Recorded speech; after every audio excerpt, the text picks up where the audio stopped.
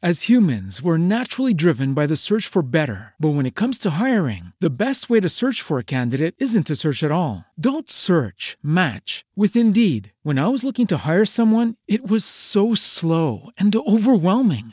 I wish I had used Indeed. If you need to hire, you need Indeed. Indeed is your matching and hiring platform with over 350 million global monthly visitors, according to Indeed data, and a matching engine that helps you find quality candidates fast. Ditch the busy work. Use Indeed for scheduling, screening, and messaging so you can connect with candidates faster. And Indeed doesn't just help you hire faster. 93% of employers agree Indeed delivers the highest quality matches compared to other job sites, according to a recent Indeed survey. And listeners of this show will get a $75 sponsored job credit to get your jobs more visibility at Indeed.com/podcast. That's Indeed.com/podcast. Terms and conditions apply.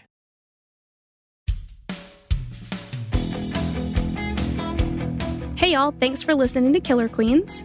Or KQ if you're nasty. Welcome to the show where two 90s loving country chicks gab about true crime and tell each other to talk to the hand because the face ain't listening.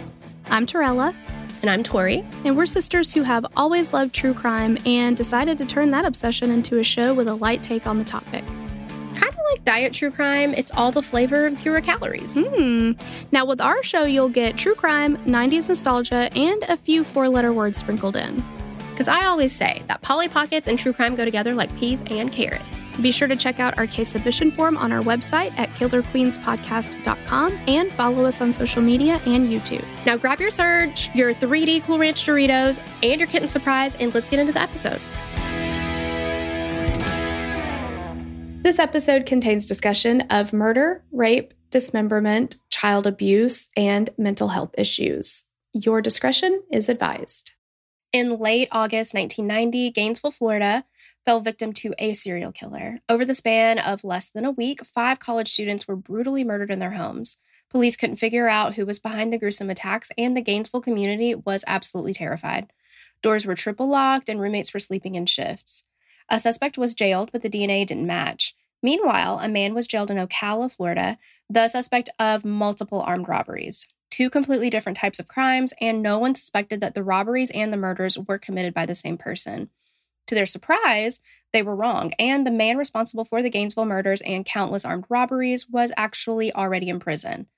Unbeknownst to detectives, though, Danny Rolling's murders in Gainesville weren't his first. Rolling had killed before he'd even entered the state of Florida, annihilating an entire family all before he fearfully was dubbed the Gainesville Ripper. Okay. So this is a new thing for us. We're finally doing video. So if you're listening on the podcast version, then, hey girl, thanks. And if you're watching, hi. Hey. We're finally doing it.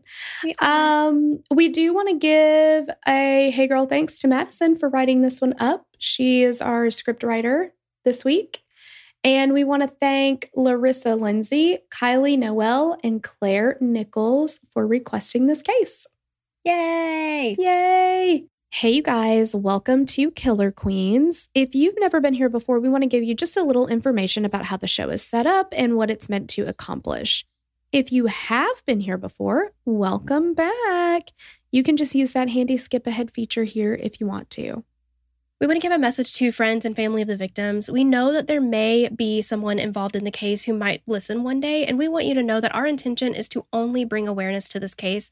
And while we do use personal stories in some instances and our own humor in order to tell the story in a way that listeners can relate, we have the utmost respect for victims and their families.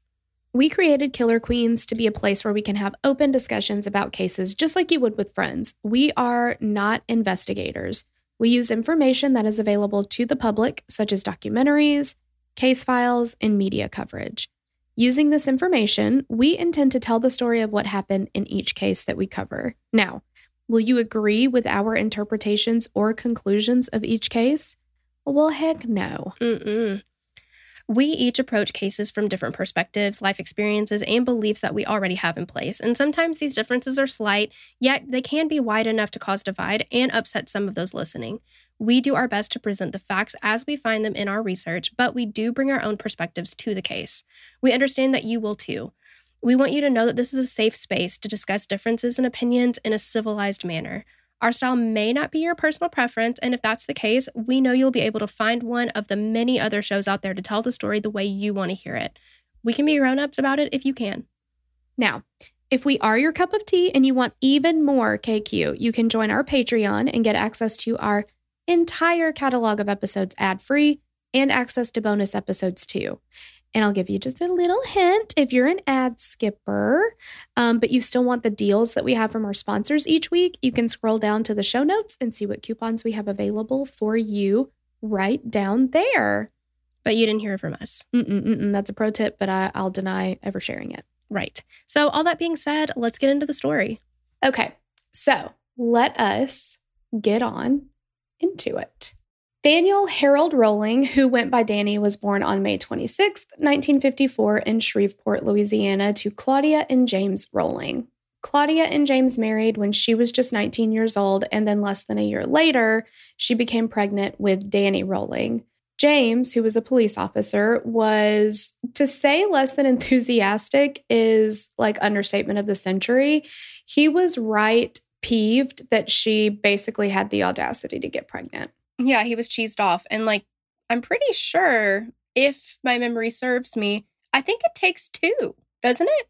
I'm going to go again with Kerry Washington from Save the Last Dance. You can't crawl on top of yourself and get yourself pregnant. Was that Kerry Washington? Heck yes, it was Kerry Washington. Oh my gosh, I didn't realize You that. need to rewatch Save the Last Dance. I really do. I love Also, the soundtrack. Who doesn't? It's like one of the top soundtracks of our time, I think. Mm-hmm. Like yours and mine. Yes. Yes. But I also want to say, so there is an episode about this case on World's Most Evil Killers. I love that show so much. I can't even contain it. But what I don't love is the phrase, she fell pregnant. I he know, said that a couple times. I don't like I it. don't like that one either. I know it's a weird kind of like, there has to be a what we call a containment verb for getting pregnant. Like, I guess they don't want to say she got pregnant, but like, yeah, I don't love she fell pregnant. It's like she fell ill, like this illness that she contracted, like a disease. Exactly. Yeah. I'm like, but I also have heard in some things that I've read, seen of just other people, like she became pregnant, and like that almost feels like it just sort of happened. Like I just became pregnant, but like, again, Kerry Washington, you can't do that to yourself. So I don't know, but yeah, however you want to say it. She found herself pregnant is completely fine with me, because it doesn't sound like that doesn't give me the feelings like fell pregnant does. And I feel like in such an abusive relationship, because James was abusive to Claudia for sure. He was abusive to everyone in his family, but I wonder how she felt about being pregnant. It kind of reminds me of the movie The Waitress, where like she's in this relationship and the last thing she wants is to get pregnant because she feels like that's going to forever stick her with her husband. Like then she'll have no chance of getting out or getting away. So I don't know, but I mean, we don't exactly know how Claudia felt about it. But he was incredibly violent and abusive to her. And then once the kids came along, he didn't stop there. He was abusive to them as well. Apparently the first time he was abusive with Danny was when Danny was just crawling. So he's like just a wee little babe and he's crawling, and James didn't like the way he was crawling. So he beat him or kicked him down the hall, or like, and kids crawl differently. Like the way it sounded like Danny was crawling was almost like that little army crawl where you're kind of like dragging yourself. You're not up on, all fours, and plenty of kids do that and it's fine. Like, but he didn't like it. And I kind of feel like James was he wasn't going to admit that something was wrong or different with his kids. Like they had to be what he deemed normal.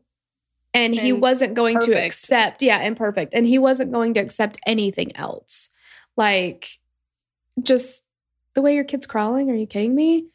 So about a year and a half after Danny Rolling was born, Claudia had another child.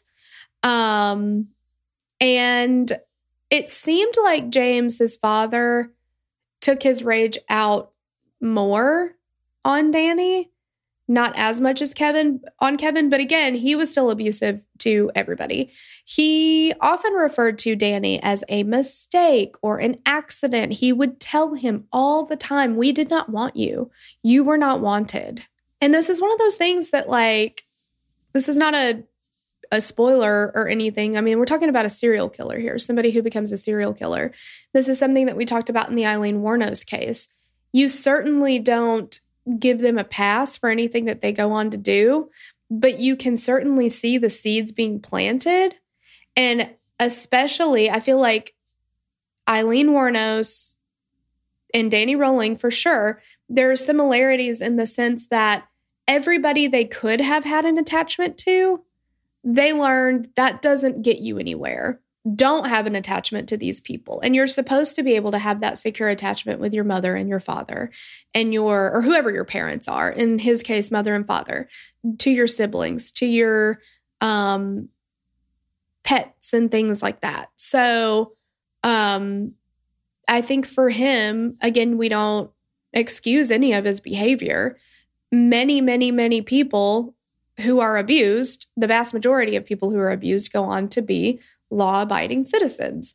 Like, but you can see where those things, you know, it's like chipping away little by little by little.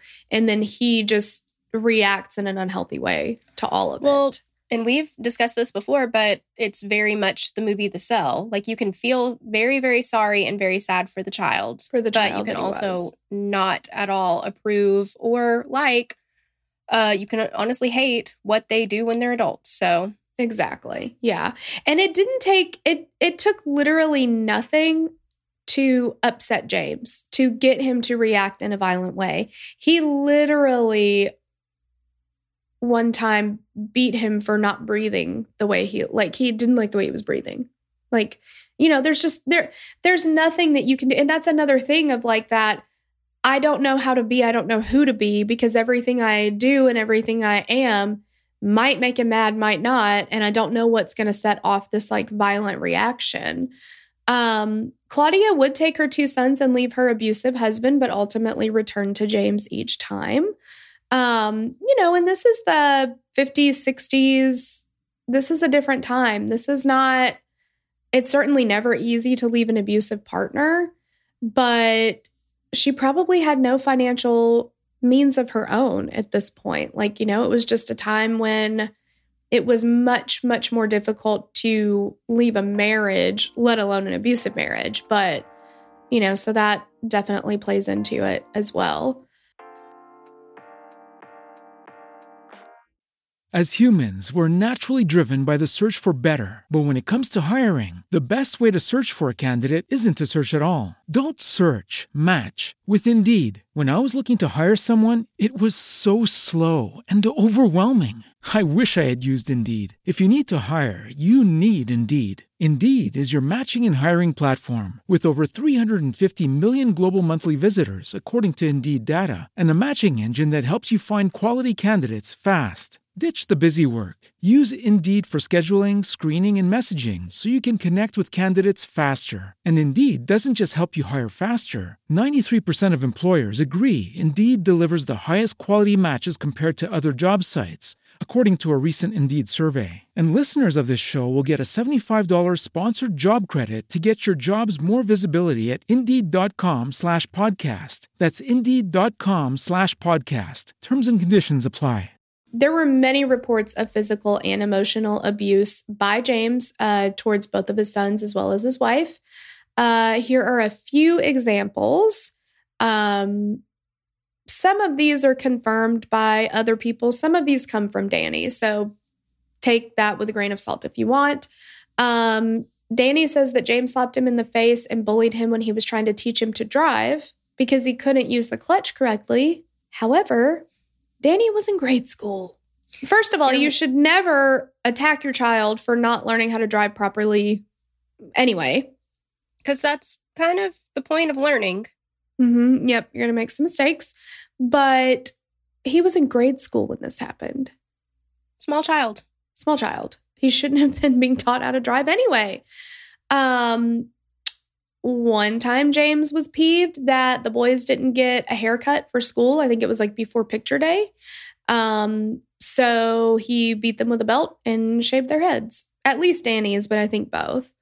Danny was handcuffed to his brother after they didn't cut the yard the way that their father liked for the grass to be cut. They were thrown to the floor and James kneeled on their chests. And he also, apparently, because he's a cop, right? He handcuffed Danny one time and then called his cop friends to come over and arrest him. And when they were like, sure thing, James, like, we'll do whatever you say. Question though, like, what happened here? He said he was embarrassing me, or I had feelings like he felt embarrassed by his son. Throw him in jail. I mean, it's awful. So as you can imagine, Claudia's got a lot to deal with, right? She's got 2 kids that are being abused all the time. According to Danny, Claudia is not doing anything to protect them other than the couple times that she left and took them with her, but they always came back. But she suffered an episode of just complete mental collapse at one point. When the school had informed her that Danny was going to have to repeat the 3rd grade. And it was due to his significant absences from school. He was absent quite a bit. And I think for her, that was just like the straw on the camel's back kind of thing. Straw that broke the camel's back. Yeah. I don't know how bad it is if you just place a piece of straw on the camel's back. But depends on how many straws there already are on there. Don't you know? That's what I'm saying. That's what I need to know. Like, which piece was it? How many? Yeah, I'm not sure. Yeah. This was the one that broke it. So, so Danny missed a lot of school. But even when he was there, he had a lot of trouble. The school counselors reported that he was, quote, suffering from an inferiority complex with aggressive tendencies and poor impulse control. And this got worse as he got older. When he was about 11 years old, his mother was committed to a psychiatric ward after cutting her own wrists. After this, Danny started abusing alcohol and drugs. And he's very young. He started leaving his house at night. He started kind of wandering around the neighborhood and he would look through neighbors' windows. And at first it was described as innocent. Like it was, he just wanted to see what other families were like in their own homes. That's what it seemed like. Yeah. And then it got weird. And he started to develop a resentment when he would look in these windows. Like he's looking at other families having dinner together or playing a board game together or something like that, and he is, instead of just being like, wow, I really want that one day, he's like, how come they get it and I don't? It was a resentment. And then when he was 14, a neighbor caught him looking into his daughter's window and reported it to James, his father. Tisk, man. Yeah. But also, that's the worst thing you could do is tell James. I know, exactly. So James did what he always does. He beat Danny pretty significantly. But that didn't stop Danny. He kept doing it. And he earned a reputation as a peeping Tom. So he started to commit small offenses that gradually escalate, which is typical. In 1971, at the age of 16, he got into a physical altercation with his father, and he ended up going to a juvenile detention center for 2 weeks. After he was released, Danny decided, like, I need to make a change. So he drops out of high school and he joins the Air Force. And initially, he thrived in this environment. But during this time, he had started abusing alcohol and drugs at 11. He is 16, 17, and then he drops out of school and joins the Air Force. This has become full-fledged addiction at this point. So eventually his alcohol addiction led to the use of illicit drugs. And he reportedly used acid more than 100 times, and he was discharged after being enlisted for under a year. So his lifestyle was not compatible with the military at this point. Even though he really didn't have a good history in Shreveport, where he was born, that's what he knew, so he went back there. And he started regularly attending church at the nearby United Pentecostal Church, and he met a woman there named Omather Lummis. I watched some of the court TV, the trial. The way that she pronounced it was Omatha. Okay. Because Omather sounds like a last name to me. Mm-hmm. But okay, yeah. I never heard it pronounced. I've only read it. So I'll call her Omatha. Incredibly soft-spoken, though. So I think that's how she pronounced it. But okay. So 6 months later, in September of 1974, the two are 19 years old. They get married. In 1975, now I'm like questioning how I want to say this. She found herself pregnant with a baby girl, and she gave birth to Kylie Danielle that same year. And after this, Rolling starts feeling the pressure of being a husband and a father and a provider and all the things. And they're both so young. They're so young, yeah. So his drinking increases. He starts using marijuana, smoking the doob. How many pots do you think he's smoking? At least 7. I can't say. I don't know. So his behavior starts becoming erratic. He stops attending church. He starts disappearing in the middle of the night with no explanation. And one night, Omatha opened the door to 2 police officers, and they said they were looking for Danny because he had several reports of him peeping into neighbors' windows. Like, he does realize that people recognize him in his neighborhood, right? Like, and I think also maybe he didn't know, but windows are not one-way mirrors. Or two? Are they called two-way? I don't remember, but you know what I mean. Like, yeah, just two-way mirrors. You can see in, but they can also see out. They can see out. They are in fact windows. Sometimes I forget that in my car. I'll be like looking at somebody. I'm like, what are they doing over there? And I'm like, what are they looking at? Oh, I'm looking at them. That's why they're looking at me. They can see me. Okay. Yeah. Exactly. Yes. Exactly. So he had the cops called on him, and she said that James, Danny's father, had offered to pay for counseling for Danny. And she tried to tell him how disappointed she was in him, but Danny just responded with violence towards his wife. So, again, go ahead. So sorry. I was just going to say, certainly not acceptable in any way, shape, or form, but he's mimicking what he knows now. Well, that's exactly what I was going to say. So if I was able to interrupt you in peace, I could have said that. I'm so sorry. I'm so sorry that the beginning of your sentence was interrupted by the middle of mine. Yeah. Thank you. Thank you for for apologizing. Yeah.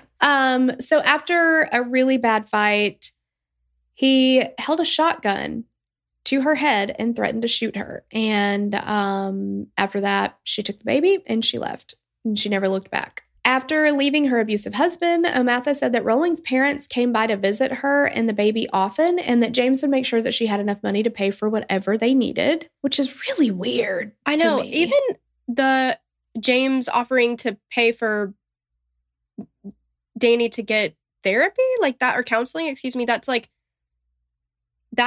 a curveball character trait. Like, I did not see this coming. Exactly. It doesn't make any sense. I don't know if he just was saying that to say it, or maybe I can only speculate. I don't know, but maybe he had some big change in his life where he is now, I don't know. Yeah, I don't know, because it would seem very weird that he would all of a sudden be kind to this woman. But maybe she was outside of the fold enough that he's still maintaining that facade with her. Yeah, could be. I don't know, but it is weird. And the only time she saw Danny after that, he was attacking her new boyfriend. So don't do that. No, don't do that. And kind of tracks. So she's just like, Danny. She filed for divorce in 1997. At this point, Danny is 23 years old, and he was absolutely devastated. I'm sure he didn't see it coming at all. Yeah. Here's the pitch, slow and straight. All you got to do is swing. You're a hero, but he's a zero. Mm-hmm. Yeah, that's a little Weezer for you. Around the same time, while Danny was working his job at a local bakery, he had an accident with a bread slicer, and it cut off part of his finger on his left hand. Yikes. Shortly after that, he was involved in a car accident where he was responsible for the death of a young woman. Things are going downhill. Incredibly. And we do know that he has a pretty severe alcohol issue. So I wonder if he was drinking and driving and that's what caused this accident. Like, I just don't know. But, I mean, yeah, a lot of stuff's going on now. Yeah. So at this point, he's feeling more alone than ever. He's completely crushed that his wife has left him. And he stole James's gun and he went on a spree of armed robberies throughout the entire state of Louisiana, Mississippi, Georgia, and Alabama. And he spent the next several years in and out of jail, committing more robberies, and reportedly several rapes. In 1989, after having spent a combined total of 8 years in prison or jail, he goes back to Shreveport. He was 35 years old and had essentially accomplished nothing. So he starts working at a local restaurant, but in November of 89, he was fired for missing a shift. Now, Danny says that his bosses changed the schedule and they didn't tell him. So he didn't know that he was missing a shift. Right. He was supposed to be off and then didn't look back at it or whatever. And they changed it on him. And he's like, what? I didn't even know I was supposed to be there. And yeah. So that's his story. He's very angry about this. He's very feels slighted about this, that like this boss was out to get him or something. And was she Dr. Yardley in the Most Evil Killers? Was she a forensic psychologist? I forget what her. She's something like that, I think. Mm-hmm. But she called him a grievance collector. Yes. You know, like it's even little things. If you did something that he viewed as being slighted or wronged in any way, he would put that in his pocket and save it for a later date, you know, like. Well, and it seemed like resentment fueled him. Yes. Yeah. That's the only emotion that seemed readily available to him is anger and resentment. Like, you know, so he screams at his manager.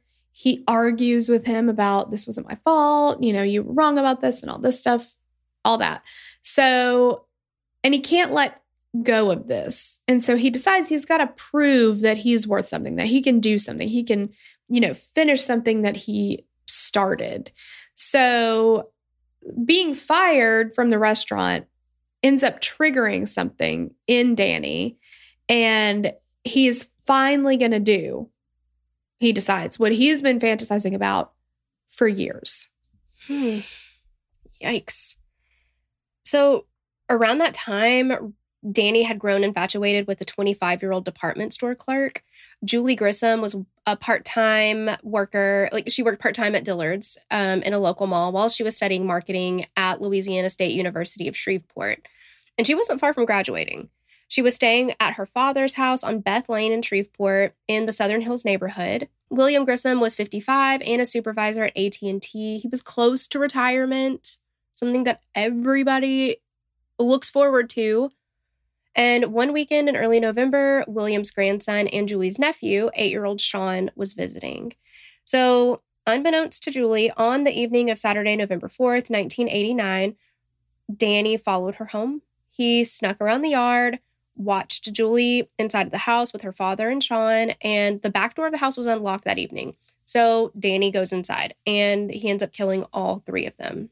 It's one of those things, like, obviously you don't want anybody to be killed, but, like, an 8-year-old kid, man. I know. Could you... I know. Like, there's so many times when, like, if somebody's going to break into somebody's house, if they realize that people are home, they will be like, well, I'm not going to go to that house. Or, I don't know. It's just like 8-year-old child. It's such a heinous act, yeah. And not that Julie should have been targeted, but her dad and her nephew were not the targets. Yeah, she they're should not just have collateral damage to Danny Rolling. Yeah, absolutely. It's so senseless. And like, why? You're infatuated with her, so you want to murder her? Like that? Well, yeah, and like, so he's infatuated with her, but the underlying why is I'm going to prove to my dad that I can finish something I start. That I'm worth something. Like, maybe finish why don't you go back to school? Get your, I don't know if he had his GED, like there are other things that you could do that you could finish to just be like, see? A painting even? I'd be happy with a painting. Sure. Yeah. Literally anything. Anything other than what he actually did. So, yeah. The following Monday, which was the 6th, Sean's mother tried to contact William and Julie multiple times, but she couldn't get in touch with them. So she called the police around 8:30 a.m. and she told them, I haven't been able to talk to my father-in-law. Sean's supposed to be home that day. And officers called William's neighbors to see if the home was unlocked. At the far end of the driveway, the newspapers from Sunday and Monday were untouched. Lights were on in the home, and the door to the utility room off the garage was unlocked. As soon as they opened that door, the neighbors found a body blocking them from completely opening the door, and they ran out of the house immediately and called the officers.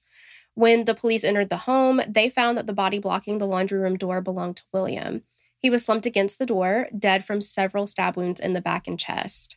Sean was found in the family room, lying face down on the floor with one knife wound to the back. And he was stabbed with so much force that the knife had pierced his back and then went through his chest. And one of the, I think it was he worked at the, oh my gosh, like a medical examiner? Or Yeah, I think he was a medical examiner. Yeah, he said that it was, unreal force that he used to murder Sean, but that the knife stuck in the floor. It was so, yeah. That's bad. I mean, that's some rage. Mm-hmm. Yeah. And for what? Like, what are you so mad about? That This is the answer to you. It just doesn't make any sense. Julie was found naked, laying partially on a bed. She had been stabbed 3 times. And after stabbing Julie to death, Rolling cleaned her body. He put her clothing in the washing machine, and then he placed her in a very provocative position. Yeah. Police go ahead. I was just going to say this is something that he's going to... That becomes his MO. Yeah. Yes. Police believe that the 3 had been murdered around between 6 and 8 p.m. on Saturday night, and they found no signs of forced entry or robbery. They described the crime scene as neat, with only slight signs of a struggle. Officers had several leads throughout the week following the murders, but nothing led them to the killer. But evidence led them to believe that Julie had been the intended target. Rolling returned to his life at his parents' house. That's just 10 minutes away from the Grissom's house.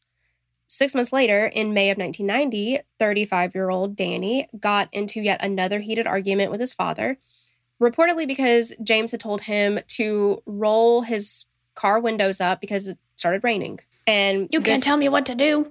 Exactly. Yes. They got into Danny didn't like hearing that, apparently. And so they got into a huge fight. Danny pulled a gun on his dad and shot him in the head. But James survived it. He lost an ear and he lost an eye, but he survived. Mm-hmm. And he shot him in the stomach, too. Why? Because... do I feel anything? No. Is it wrong? Yes. But listen... Danny has now become a carbon copy of his father by getting so aggressive and angry over the slightest thing. Uh-huh. Yeah. He didn't take it. James, as far as we know, didn't go on to commit a murder spree or anything like that. But, right. You know what I mean? It's like those same behaviors are right there in both of them. And it's just sad. Yeah, it really is. What is going on? So then Danny goes and robs a couple for cash. And he said he needed the money. I guess if you tell somebody why you need the money, does that make it okay? Yeah, it actually does. Oh. Yeah. Oh, I didn't realize it doesn't count as a robbery. Needed it. Oh, Yeah. okay. If you need it, I mean, you then need it. Sure, yeah. And they'll understand. They You just be like, should. well, I just need the money. I mean, I do have to use a weapon to make you See give that? me the money. But yeah, that just shows how much I need it. And so Right. then you're just like, oh, okay. By all means. Yeah, exactly. What's mine is yours. Yeah, so he was like, look, I really need this money. I have to get to Dallas. And after that, Danny GTFO'd, and he finally left his house in Shreveport for the last time. Yep. And so now he's on the run because obviously he has shot his dad. So, and his dad can identify him. So that's a problem. So he doesn't go to Dallas. He tricks everybody. He's like, I'm going to tell him I'm going to Dallas. And then he didn't go to Dallas. He went to Tallahassee, Florida. Old Red. Old Red was headed south. Yep. He was going north. Yep. So he goes to the Army Navy store near the bus station. When he gets there, he buys a K-bar, which is a knife. I didn't know that. I thought a K-bar was like... I was thinking crowbar. Yeah, like a bar. Yeah, definitely did not know that was a knife. Like a Lifetime original rod. Exactly. That's what I was thinking, yes. So then he goes to Gainesville, Florida, and he set up a tent and a makeshift campsite in the wooded area behind the college. On August 23rd, 1990, he is searching for his next victim. He's gotten a taste of it now. And he found something he's good at. And that sounds like I'm making a joke, but that's what he said. I found something that I'm good at, and I got better at it as I went on. So he gets to an apartment complex, and an 18-year-old woman, Sonia Larson, and Christina Powell, who was 17, lived there. So these two girls were roommates. They were both about to start their freshman year at the University of Florida. 17 and 18 years old. And they're so excited. Like, school's about to start. You know, they're getting an apartment together. I don't think they knew each other before this because they had met in the summer. They were trying to get dorms. The dorms are all full. So they were like, let's get an off-campus apartment. Which, like, how fun would that be? You know? Like, I remember going and looking for apartments. Right. I mean, your with a friend first when you're apartment. Little when you're younger. When you're little baby. But University of Florida is a well-known, very fun school. Like, that's, people say that this is obviously a joke, but that if you go to University of Florida, you major in partying. Like, that's what, it's just a fun time, you know? Like, I'm sure they take school seriously, but also fun will be had. And it had to have been such an exciting time for them. Mm-hmm. Yeah, especially being like, gosh, it's like you're just starting out and you're just like, I'm getting an apartment off campus. Like, right? You feel like hot shit. Like, well, yeah. I don't know how it was in the late 1900s, honestly, but oh yeah, you know what I mean? Like, I don't know if it's changed since it's been so long. Did they have electricity then? I don't think so. I don't think so. Oh my God. We're a little hurt by people referring to the 90s as late 1900s, if you can't tell. As we should be. Yeah, as we should be. My God. Yeah. So they are moving into this. I mean, they had just moved into this apartment. Like, the phones weren't even set up yet. Yeah, they hadn't even set up the phones yet. So Danny follows them around. He watches them through the windows of their apartment that night, as he does. And then in the early morning hours of the 24th, he used a screwdriver and his K-bar knife to gain entry through their back door. And this was his signature, like, the tools he used and his method. He would use a screwdriver and the K-bar, and he'd get into these houses. So when he goes in, what? Is it fair to say that the duct tape is a tool as well? Not to get in, yeah, but you know what I mean? Yeah. Oh, yeah. He definitely has a whole kit, for sure. So when he goes in, Christina is asleep on the couch.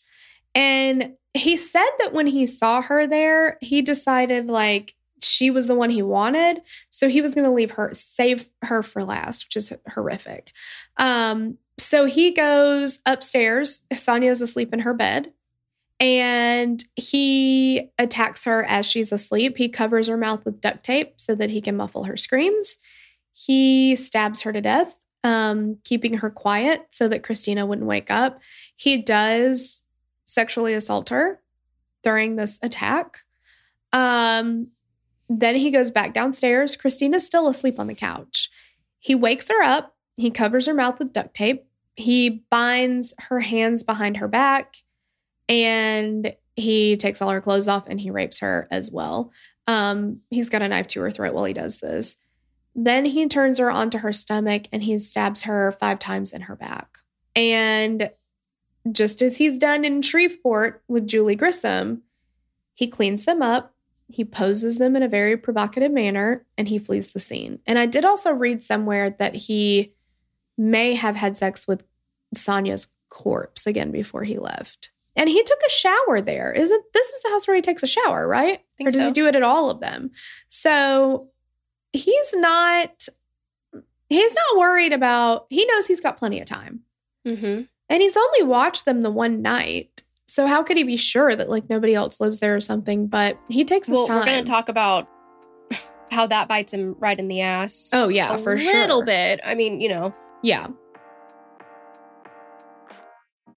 As humans, we're naturally driven by the search for better. But when it comes to hiring, the best way to search for a candidate isn't to search at all. Don't search, match with Indeed. When I was looking to hire someone, it was so slow and overwhelming. I wish I had used Indeed. If you need to hire, you need Indeed. Indeed is your matching and hiring platform with over 350 million global monthly visitors, according to Indeed data, and a matching engine that helps you find quality candidates fast. Ditch the busy work. Use Indeed for scheduling, screening, and messaging so you can connect with candidates faster. And Indeed doesn't just help you hire faster. 93% of employers agree Indeed delivers the highest quality matches compared to other job sites, according to a recent Indeed survey. And listeners of this show will get a $75 sponsored job credit to get your jobs more visibility at Indeed.com/podcast. That's Indeed.com/podcast. Terms and conditions apply. As humans, we're naturally driven by the search for better. But when it comes to hiring, the best way to search for a candidate isn't to search at all. Don't search, match with Indeed. When I was looking to hire someone, it was so slow and overwhelming. I wish I had used Indeed. If you need to hire, you need Indeed. Indeed is your matching and hiring platform with over 350 million global monthly visitors, according to Indeed data, and a matching engine that helps you find quality candidates fast. Ditch the busy work. Use Indeed for scheduling, screening, and messaging so you can connect with candidates faster. And Indeed doesn't just help you hire faster. 93% of employers agree Indeed delivers the highest quality matches compared to other job sites, according to a recent Indeed survey. And listeners of this show will get a $75 sponsored job credit to get your jobs more visibility at Indeed.com/podcast. That's Indeed.com/podcast. Terms and conditions apply. All right, so that's August 23rd, early morning of 24th. The very next day, August 25th, he breaks into the home of 18-year-old Krista Hoyt. So Krista was a college student, and she worked part-time at the local sheriff's office as a clerk, and she actually worked the overnight shift. So he broke into her house, but she wasn't there. And instead of being like, oh, well, darn, and leaving, he just waits for her, which, again, could have totally gone any kind of way. Anybody could have come into that house. Oh, 100%. But it's so reminiscent of The Night Stalker. Mm-hmm. Oh, yeah. Yeah. So she gets home at 11 in the morning, which if I were getting home at 11 in the morning, I would feel very, very safe. Like, yeah, if you're getting home at like 11 at night by yourself, you'd kind of be like, I don't know. I would be. But like, if you're walking in the middle of the day, you're just like, everything's fine. You typically don't have any idea that anything's going to happen to you anyway, but you know what I mean? Like, you're just certainly not expecting that 11 in the morning. So he immediately... my guard would be down in the daytime. Like, daylight makes you feel safer. Yeah, for sure. So he immediately attacks her when she walks in the door. He put her in a chokehold and choked her unconscious. I don't know why I forgot the word. Choke. You just said it. Yeah, I did. He, again, bound her wrist. He gags her, and he takes her clothing off. He raped Krista, and then he turns her onto her stomach before he stabs her to death. He actually punctured her aorta, and so she was dead within instantly, essentially. He cleaned up her body and he posed her also in a very provocative manner. This is different though. Now, for whatever reason, he chooses to decapitate her and he places her head in a way where it looks like she's looking at her own body. And they said in the World's Most Evil Killers that there are some people who, because I've heard of people doing things like that, but I didn't really know. I'd never heard it explained like a possible why. But he said that some killers will do that because they almost have this feeling of like once they've killed somebody that they're not really dead. And so the act of separating the head from the body is like, you're sure. But then to have her look at her own butt, like, and they also said that him posing them in this way is like kind of his souvenir. He did cut off parts of some of their bodies and either just leave them places or take them with him as like a little souvenir, I guess. But instead of like taking pictures so that he can remember it, he would pose them and that would kind of be his like mental snapshot so that he can continue. Don't you feel like, there's so many similarities between The Cell, the movie, in this case, like for him to pose the bodies. And I'm also getting some like Ed Kemper vibes. Yep. Yeah. Co-ed. Yeah. Yeah. Well, and kind of Ted Bundy. And there's a lot of similarities. Like the profiling. Yes. Yeah. Yeah. Exactly. I guess that's why it's a thing, right? Who knew? Exactly. Maybe the FBI's onto something. Yeah. We should tell the FBI about this. No, we totally should. There are similarities. They need to be onto that. Yeah. So at this point, he's killed 3 students within the span of 48 hours. That's you usually have a period of time where they're coming down from the high of the kill. But this is like right one after the other. He's like hitting the ground running in the worst Exactly, way. the worst way. So by August 26th, Christina and Sonya's parents have become very concerned.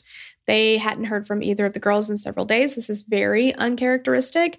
Like Tori said, the phones had not yet been installed in this apartment, so they couldn't call. So Sonya's parents talked to Christina's parents, who agreed, like, let's go. Christina's parents said, we'll go to the apartment. We live closer. So they get there and there's no answer at the door. And they asked a maintenance worker for help. He called police to accompany him and his manager into the apartment. When he goes in, the maintenance worker, he breaks down the door. The manager goes in and then the police officers go in and then Christina's parents go in too.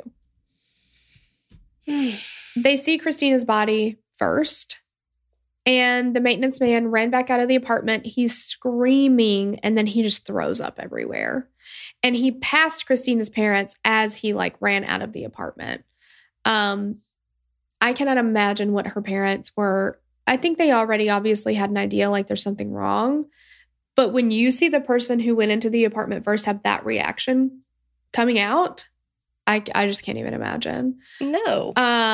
As investigators combed through the apartment after finding Christina and Sonya's bodies, they found that the door had been pried open with a screwdriver. And they could tell that both girls had their mouths and hands duct taped, but the tape had been removed and taken from the scene, likely to avoid leaving DNA.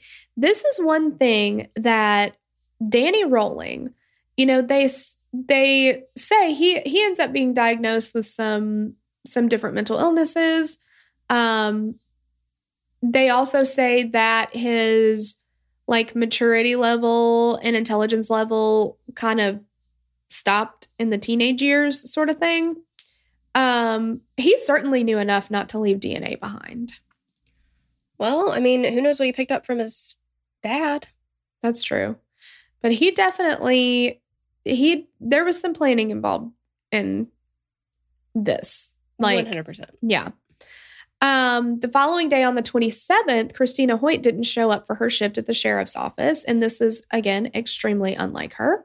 So 2 officers were sent to her home and they entered. They found her dead. Her body has been mutilated. It's a horrific scene. And I just have to say real quick, these, I'm sure, sweet, precious souls that have been lost, they're so young. I am so in awe of their maturity to take on the Christina and Sonia, having their own apartment, dealing with that at such young ages, 18 and 17. And then Krista, it's unlike her to not show up to work. Like, all of them seem to be like such big go-getters. And it's just, again, all the time. It's so sad to see somebody snuffed out before they had a chance to do what they could have accomplished. Like, I don't know. It just makes me sad. Yeah. And like the twisted, you add that layer of, because this person felt like he couldn't accomplish anything. So this is his, like, I've found my thing I'm going to accomplish, and it's murdering. Like, just so he can feel better about himself. Pick up cross-stitching. My God. I mean, exactly. Like, come on. And the community at this point is absolutely horrified. I mean, this is 3 young women. They've been brutally murdered in their own homes. And this is a very short period of time. I mean, it's terrifying. And police had absolutely no idea what was behind the murders. So they had identified that the 3 murders were likely committed by the same person based off the crime scenes and how it appeared that things had happened. The 3 girls also looked very similar. They were all young, petite brunettes.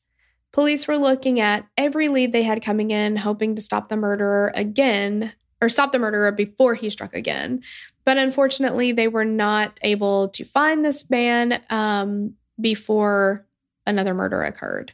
The same day that Krista Hoyt was found beheaded in her home. So this is just the day after she's murdered, because she didn't show up to work, remember? So again, it's still just like bang, bang, bang. Danny Rolling breaks in through the sliding door of an apartment not far from his campsite in the woods.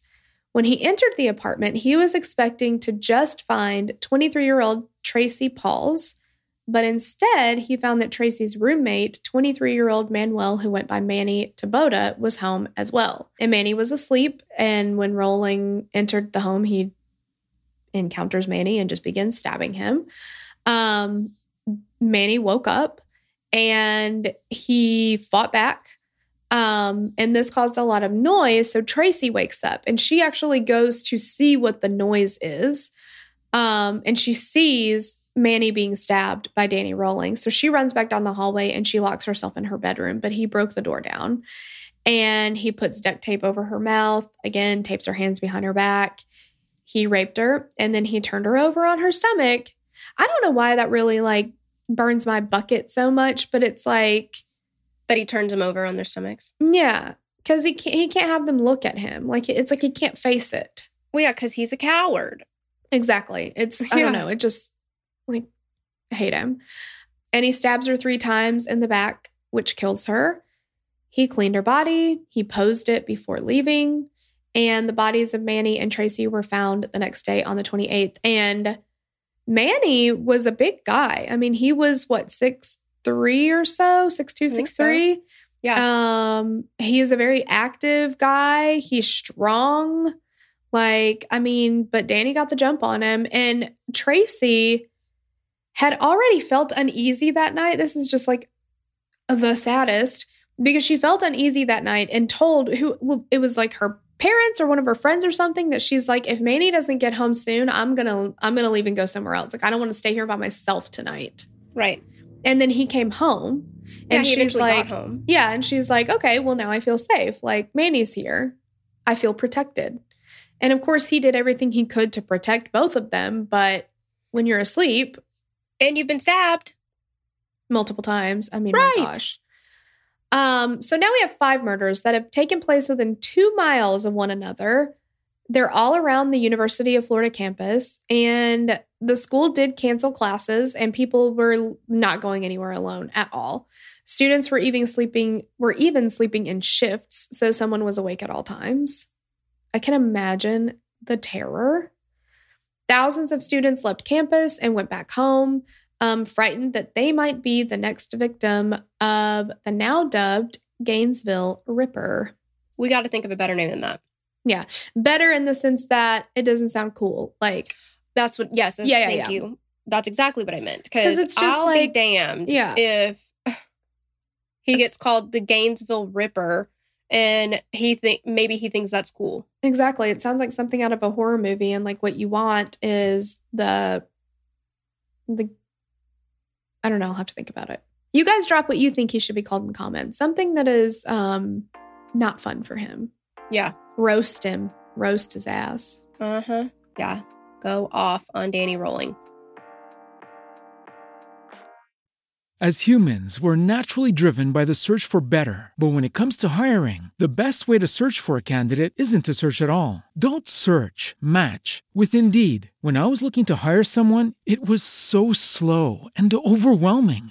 I wish I had used Indeed. If you need to hire, you need Indeed. Indeed is your matching and hiring platform with over 350 million global monthly visitors, according to Indeed data, and a matching engine that helps you find quality candidates fast. Ditch the busy work. Use Indeed for scheduling, screening, and messaging so you can connect with candidates faster. And Indeed doesn't just help you hire faster. 93% of employers agree Indeed delivers the highest quality matches compared to other job sites, according to a recent Indeed survey. And listeners of this show will get a $75 sponsored job credit to get your jobs more visibility at Indeed.com/podcast. That's Indeed.com/podcast. Terms and conditions apply. On August 28th, a nearby First Union Bank branch was the victim of an armed robbery. On the same day, police came across two men who were walking nearby the school campus, and they were acting sus, as the kids say. Yep, totally sus. So the police followed the two men into a wooded area where they came across a small campsite, and one of the men was apprehended. The other one ran away. He was able to escape. I don't know. He's a coward for lots of reasons, but now I'm just looking for reasons. Like, I get it because he doesn't want to be caught, I guess. But I'm also like, what a little bitch. I know. Like, exactly. He's just like, no, and just runs away. Like, get over yourself. Oh, what was that over there? Bye. Like, exactly. What a freaking, I hate this guy. Rolling was the one who escaped. Yep. Spoiler alert, that's who it was. So the one in custody was a small-time drug dealer, and inside of the tent at the campsite, they found several sus things. Mm-hmm. There was cash covered in a pinkish red dye, a gun that matched the description of the weapon used in the First Union Bank robbery. They also found a ski mask, a pair of pants, and pubic hairs on both of those things. So anyway, police believed that based on everything they found in this tent, they had found the man responsible for the armed robbery. On August 30th, the investigators identified a top suspect in the Gainesville murders. This is 18-year-old University of Florida freshman Ed Humphrey. He had a history of mental illness, and he was recently charged with assault for beating up his 79-year-old grandmother. Why? Yeah. He had also had a history of being outwardly aggressive towards others, and while in custody for the assault of his grandmother and during his trial, he exhibited some really bizarre behavior. He was loud, he was erratic, and a lot of this is due to the fact that he was off of his medication at the time. He had a history of brain injuries and seemed very out of control, and Humphrey's grandmother, she didn't want to press charges against him for the assault, but the state was like, we're going to do it anyway, because they wanted to keep him in custody while they were trying to build a concrete connection between Humphreys and the murders. Yeah. I mean, it makes sense why they thought he might be good for it, just like with his aggressive behavior. And apparently he also lived in the same apartment building as two of the victims. Mm-hmm. You know, he's in the same vicinity and all that, but I mean, wrong. He did some unsavory things that I don't agree with. Don't beat up 79-year-old grandmothers. Like, come on. No, and with the, I know that some brain injuries can, like, I worked with a woman whose son had a traumatic brain injury when he was I think he was 12 years old.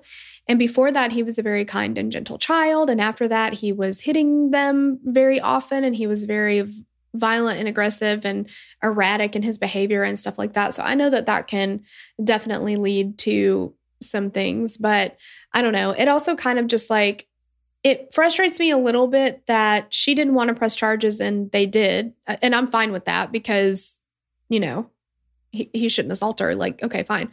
But in so At the many, end of the day, he did something wrong. yeah, but in so many domestic violence situations, they put the onus of that on the victim, and that person, I don't know. There's so many things that go into that too. Like it's dangerous for them no matter what happens, essentially. But I think of like a Gabby Petito situation where had they gone ahead and arrested him, where would we be right now? Like, Right. Yeah. I don't know. Because they can do it. They just most of the time seems like choose not to. Right. I don't know.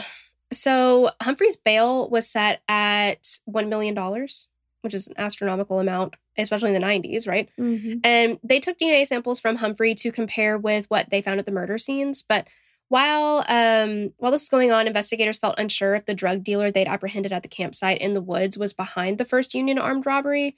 He denied that any of the things found at the site or in the tent belonged to him. In early December, Danny Rolling stole a car and drove to Tampa. What did I say? December. Jeez, why do I suck so bad at months of the year? Anyway. I know a song that I can teach you about it if you want. I don't need that. Thank you very much. I don't need that. I do myself. I can do this. Do not help me. So in early September, Rolling stole a car and drove to Tampa, Florida. He robbed a convenience store at gunpoint, and then 5 days later, he attempted to rob a Winn-Dixie in Ocala, and he was unable to escape because police got the jump on him, and he was taken into custody. That's all I have to say about that. All right, so back in Gainesville, investigators found out that Humphrey's DNA did not match what they found at the sites of the Gainesville murders. So he was cleared as a suspect.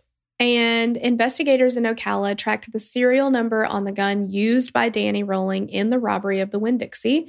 They traced it back to the owner who lived 3 hours away in Sarasota. So they go and talk to this guy. And he says that he'd sold the gun for cash to a man that was just passing through. He didn't know him, didn't seem to live there, all those things. He was unable to give much of a description of the person that bought the gun from him, but he did have one distinctive attribute. He was missing a big piece of one of his fingers. Just gone.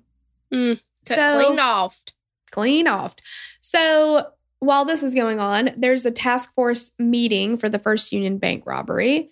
And one agent was recounting the story that this man in Sarasota had told him about who bought the gun from him. And he says, the man says this guy's missing part of his finger. And this one officer stands up and he's like, oh, shit. I have something to tell you. So he's like, all right, you guys listen. At the scene of the first Gainesville murder crime scene. This is Christina and Sonia's apartment. I hate this. They found a piece of paper towel on the kitchen counter. And on one side, this is so detailed. I just don't understand. On one side, there's an imprint of a penis on the paper towel. So it's like, I'm assuming in jizz. Or blood. Or some kind of a bodily fluid. Because whoever is using this paper towel is wiping himself after whatever he's done. But how you can clearly see the imprint of the penis, I'm not sure. But anyway, that was there. But on the other side of that paper towel, so presumably you've got your paper towel here, you have your hand on one side, your dick on the other, right? So your hand is here and And you're like... Oh. Yeah. And then, yeah. So... Yeah. But right, like it's... And then, so on this side where he's pressing it into when he's wiping...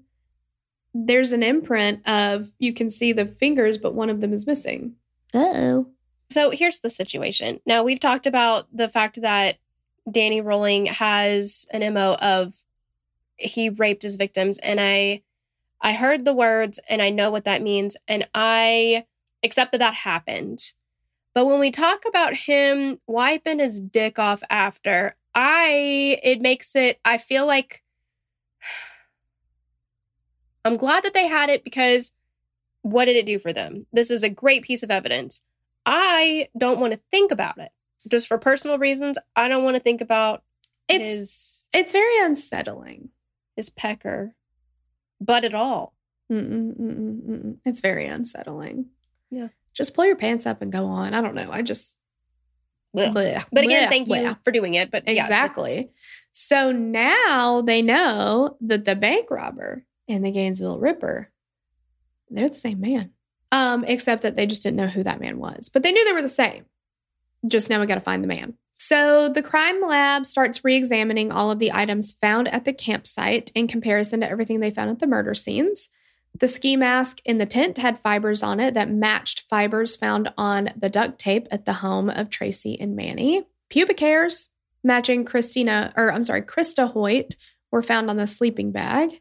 There was blood on a pair of pants that matched the blood of Manny. A screwdriver was found that matched the marks left at the murder scenes where access to the homes was gained using the screwdriver. With the 5 murders in Gainesville having gained so much public attention, officers in Shreveport noticed that there were similarities in the Gainesville murders and the still unsolved triple murder of the Grissoms. So they go to the task force and they're like, hey guys, this is what we have. What do you got? So investigators, once they compare these two, now they believe the man behind the murders and the bank robbery had either fled or was in prison since, like, after this, there have been no other crimes. So they're like, why would he stop all of a sudden? I mean, he was like day, like murders each day. And now there's just radio silence. So something's going on. They made the decision to test the DNA of all inmates in Florida who'd been arrested in the last 3 to 4 months. Good for them, man. Smarty pants. Yes. And on January 24th, 1991, testing revealed that the DNA found at the murder scenes matched an inmate who was in jail for a grocery store robbery, 36-year-old Danny Rolling. And you know what? One would think, isn't robbing banks and grocery stores like just really, really, really, really increasing the likelihood that you're going to get caught? You would think so. If he hadn't been doing those robberies, I don't know when he would have been caught. Right. Absolutely. But he just can't get enough. It's not smart, but it bought him some time to do it in a different county or different city because, they had no way of knowing, like, oh, well, what about that guy? Until they did. But still, it's like, I don't know. Yeah, I don't know about all of the bank and grocery store robberies in the world, but I would think banks for sure. It's like, that's a tough one to get away with. I don't know. Yeah. Anyway, I don't think that you should ever do anything like that, but you can be guaranteed to know that I will never do anything like that. Like, I don't know. Mm-mm. So Danny Rolling was brought in to be questioned by investigators about the murders. He was extremely nervous during the interview, and when the detective offered to show him photos from the crime scene, this pisses me off. He wouldn't look at them. He said that he did not want to see them. Why? You took so much pleasure in doing it. And posing them and staying there for plenty of time afterwards, yeah. We know you took a mental snapshot of it. Like, you can't look at them now. So ridiculous. So, on September 18th, 1991, Rolling was convicted of 3 counts of attempted armed robbery and 2 counts of aggravated assault of law enforcement. He was sentenced to life in prison. On November 15th, 1991, a grand jury indicted Rolling on 5 counts of first-degree murder, burglary, and sexual assault. He pleaded not guilty to all of the charges. Freaking idiot. He pleaded not guilty to all the charges, but began to give confessions and details through another inmate. And the inmate gave all of this information to investigators. So now he's got this go-between, right? Where he's like, and if you'll refer to my friend here, he will answer all questions for me. It's so weird. Yeah. But then finally, Danny Rolling started talking to investigators directly, and he blamed all of his actions on a personality disorder. He listed a couple different personalities. What was the one named? It was like not Diablo, but it was something like that. It was he said he was kind of like a Jesse James type of personality. Oh, yeah. I don't remember the name of it. Yeah. He named a few different ones. Yeah. He's like, this one is like this and this one is like that. But he said the one that was responsible for all of the murders was Gemini. And nobody really believed what he was saying about these different personalities. So while he was in prison in Florida State Prison, Danny began exchanging letters with a freelance reporter and writer whose name is Sandra London. London had recently published a book that was a collection of stories and drawings from Gerald John Schaefer, who was a former police officer who'd confessed to more than 30 murders. Rowling had seen London's work and asked if she would tell his story. London said that during their exchange of letters, after about 8 or 9 months, they gradually developed feelings for each other. And he confessed his love for her and sent her romantic poems. London tried to visit Rowling several times, but she was denied for differing reasons. They told her that their friendship was absolutely not going to lead to marriage. And finally, they decided to just go ahead and just get hitched anyway. But the jail told them that they could not do it in person. They remained engaged as London obtained a special visitor's pass from an officer at the Florida Department of Law Enforcement. And she finally met her fiance for the first time. And she described her first impression of him. She said, quote, yeah, this is what she says, like, now. Yeah, yeah. Funny how things change. She said, baby, things change. I'm doing Dwight Yoakam. Oh. Quote, I thought he was a real cornball. My first impression is that he must be some kind of yokel. I learned later that Rowling had very little sense of who he really is, so for him to manifest, he has to put on a costume of something. I thought he was crazy and schizophrenic, probably. But she wanted to marry him. I thought he was ridiculous and corny and blah, blah, blah, blah. No, you didn't. And crazy and yeah. What did she say about him back in the 90s? Exactly. I'm so glad this paragraph fell on you because you know I can't say this. Yeah. So in the 90s, she told press that she immediately had a physical attraction to Danny Rowling.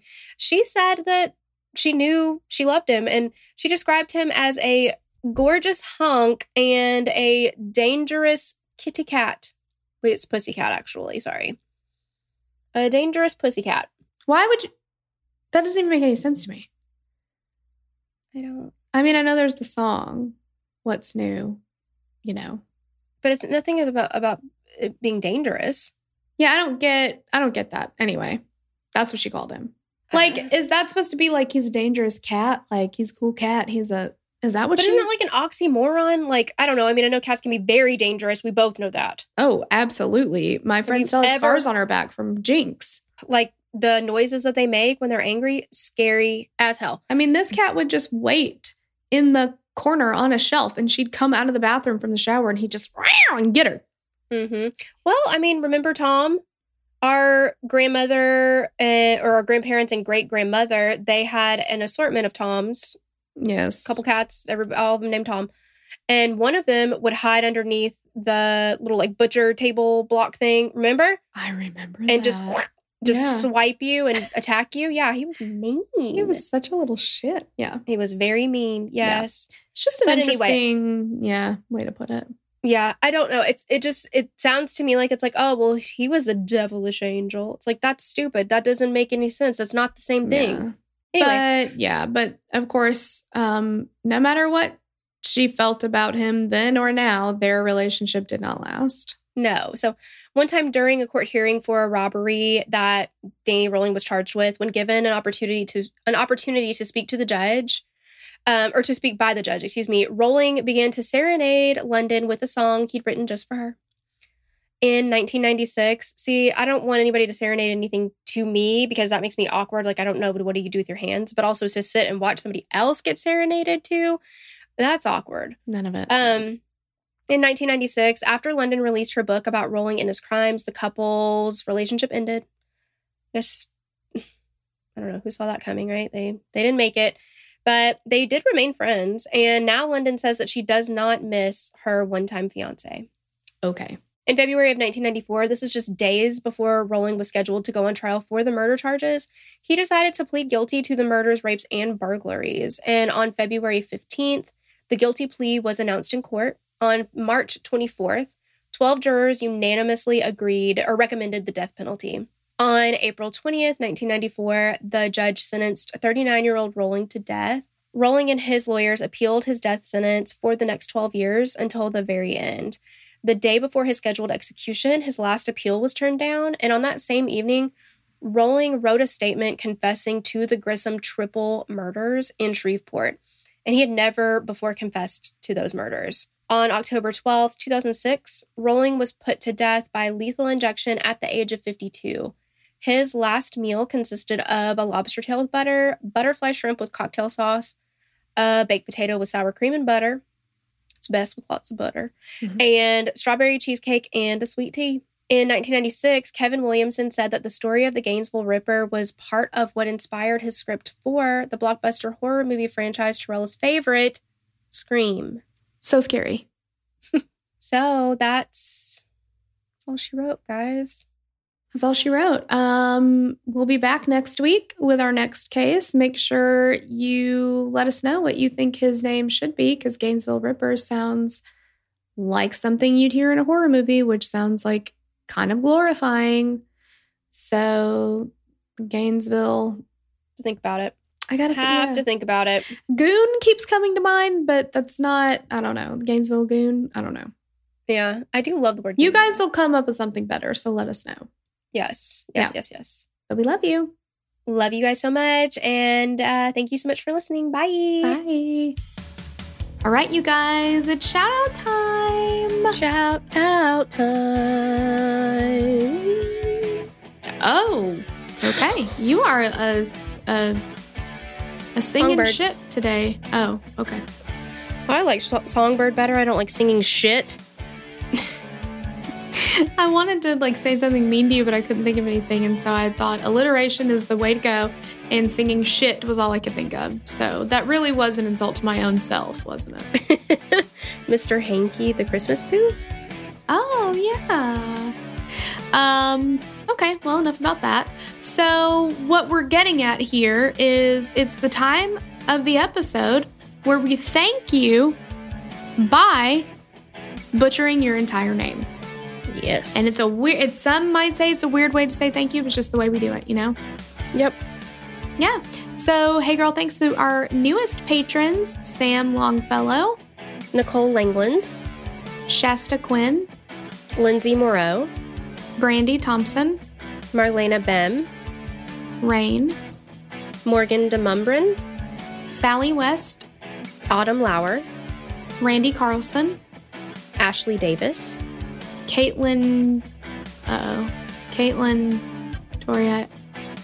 Japixie, Okay, we'll say that. Cheyenne Evans, Arissa Snoblin, Grace Barnes, Becca Hicks, Mandy, Rachel Souders, Eva Martinez, Tiffany Suter, and Ashley Graham. Oh my God, thank you guys so much. We love you. We could not do this without you. Thank you, thank you, thank you. If you want your name just completely and utterly butchered, then make sure you join our Patreon at the $10 level or higher. Yay, we love you. Bye. We'd love to hear your thoughts on this case. Connect with us on Instagram or Facebook to continue the conversation. Thanks for listening, and we will meet you back here next week. Bye. The theme song for the show is created and composed by Stephen Toby. You can find more of Stephen's work on SoundCloud. Our logo was created by Sloan Williams of Sophisticated Crayon. You can find more of her work on Etsy. Visit us at killerqueenspodcast.com for merch and other info about the show. Can I just tell you, Yeah. I recently, because in several cases we read about pubic hairs, like they're part of a case. And I got to thinking the other day, I'm like, why do we have pubic hair? Like, because our eyelashes, I know that they serve a very distinct purpose. They're protecting your eyeballs. That's exactly And- what pubic hair does. Yeah, but I was like, does our pubic areas need that much protection? But yeah, I guess. But the other reason, Tori, and this really grossed me out. Oh, The no. other reason that we have them, so one is to protect your gonads and whatnot from bacterias and danger things, I guess, whatever. Sure. The other thing is to reduce friction during sex. So, and this is what the article said, and it was disgusting. Oh, okay. It said, hair against hair is less uncomfortable than skin against skin rubbing. I disagree. I didn't like anything about that. I was like, bleh. I don't want to. I don't. I don't know. I don't know. I have started I've taken to shaving my arms. And when I rub my finger, like if I'm like, oh, do I need to shave again? That doesn't feel great when it's like kind of coming back in, So I'm guessing that wouldn't. I don't know. What if you get your twisties in a tangle? Sure. I mean, I guess it depends on how long. I don't want to have this conversation anymore. Yeah. And we're not pube shamers. Whatever you do with your pubes, that's fine. That's fine. It's just, I just looked it up and I just thought, reading the sentence that hair rubbing against hair, I'm like, yeah, I don't like that. I'll say this right now. I had a conversation with a friend of mine recently. I don't know why we talked about, yes, I do know why we talked about it. She's disgusted by different sorts of milks. She's got severe dairy preferences. And that's fine. But she found out that feta cheese is made out of either goat's, sheep, or cow's milk, or sometimes a combination. And now she can't eat it anymore because it really grosses her out about goat's milk. I don't care. If I like whatever it is, and then I'm like, oh, it's made out of whatever milk, fine by me. Like, I don't care. Milk's milk, right? Then she was like, wait, do you think other animals have milk? And I'm like, yes. She was like, do you think ferrets have milk? Yeah. Rats have milk. Yeah.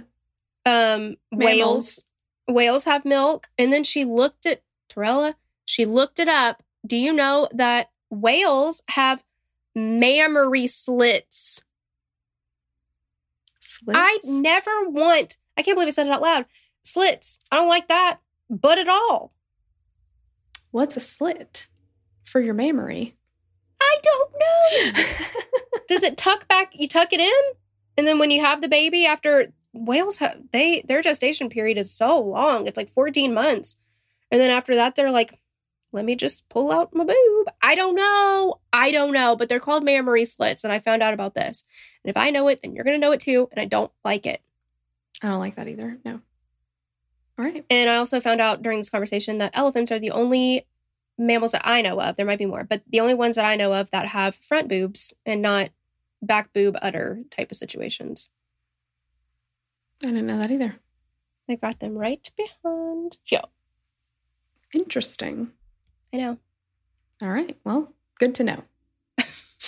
Anyway, that was a little lesson in science and animals for everybody. We're very scientific over here. Yeah. As humans, we're naturally driven by the search for better. But when it comes to hiring, the best way to search for a candidate isn't to search at all. Don't search, match with Indeed. When I was looking to hire someone, it was so slow and overwhelming. I wish I had used Indeed. If you need to hire, you need Indeed. Indeed is your matching and hiring platform with over 350 million global monthly visitors, according to Indeed data, and a matching engine that helps you find quality candidates fast. Ditch the busy work. Use Indeed for scheduling, screening, and messaging so you can connect with candidates faster. And Indeed doesn't just help you hire faster. 93% of employers agree Indeed delivers the highest quality matches compared to other job sites, according to a recent Indeed survey. And listeners of this show will get a $75 sponsored job credit to get your jobs more visibility at Indeed.com/podcast. That's Indeed.com/podcast. Terms and conditions apply.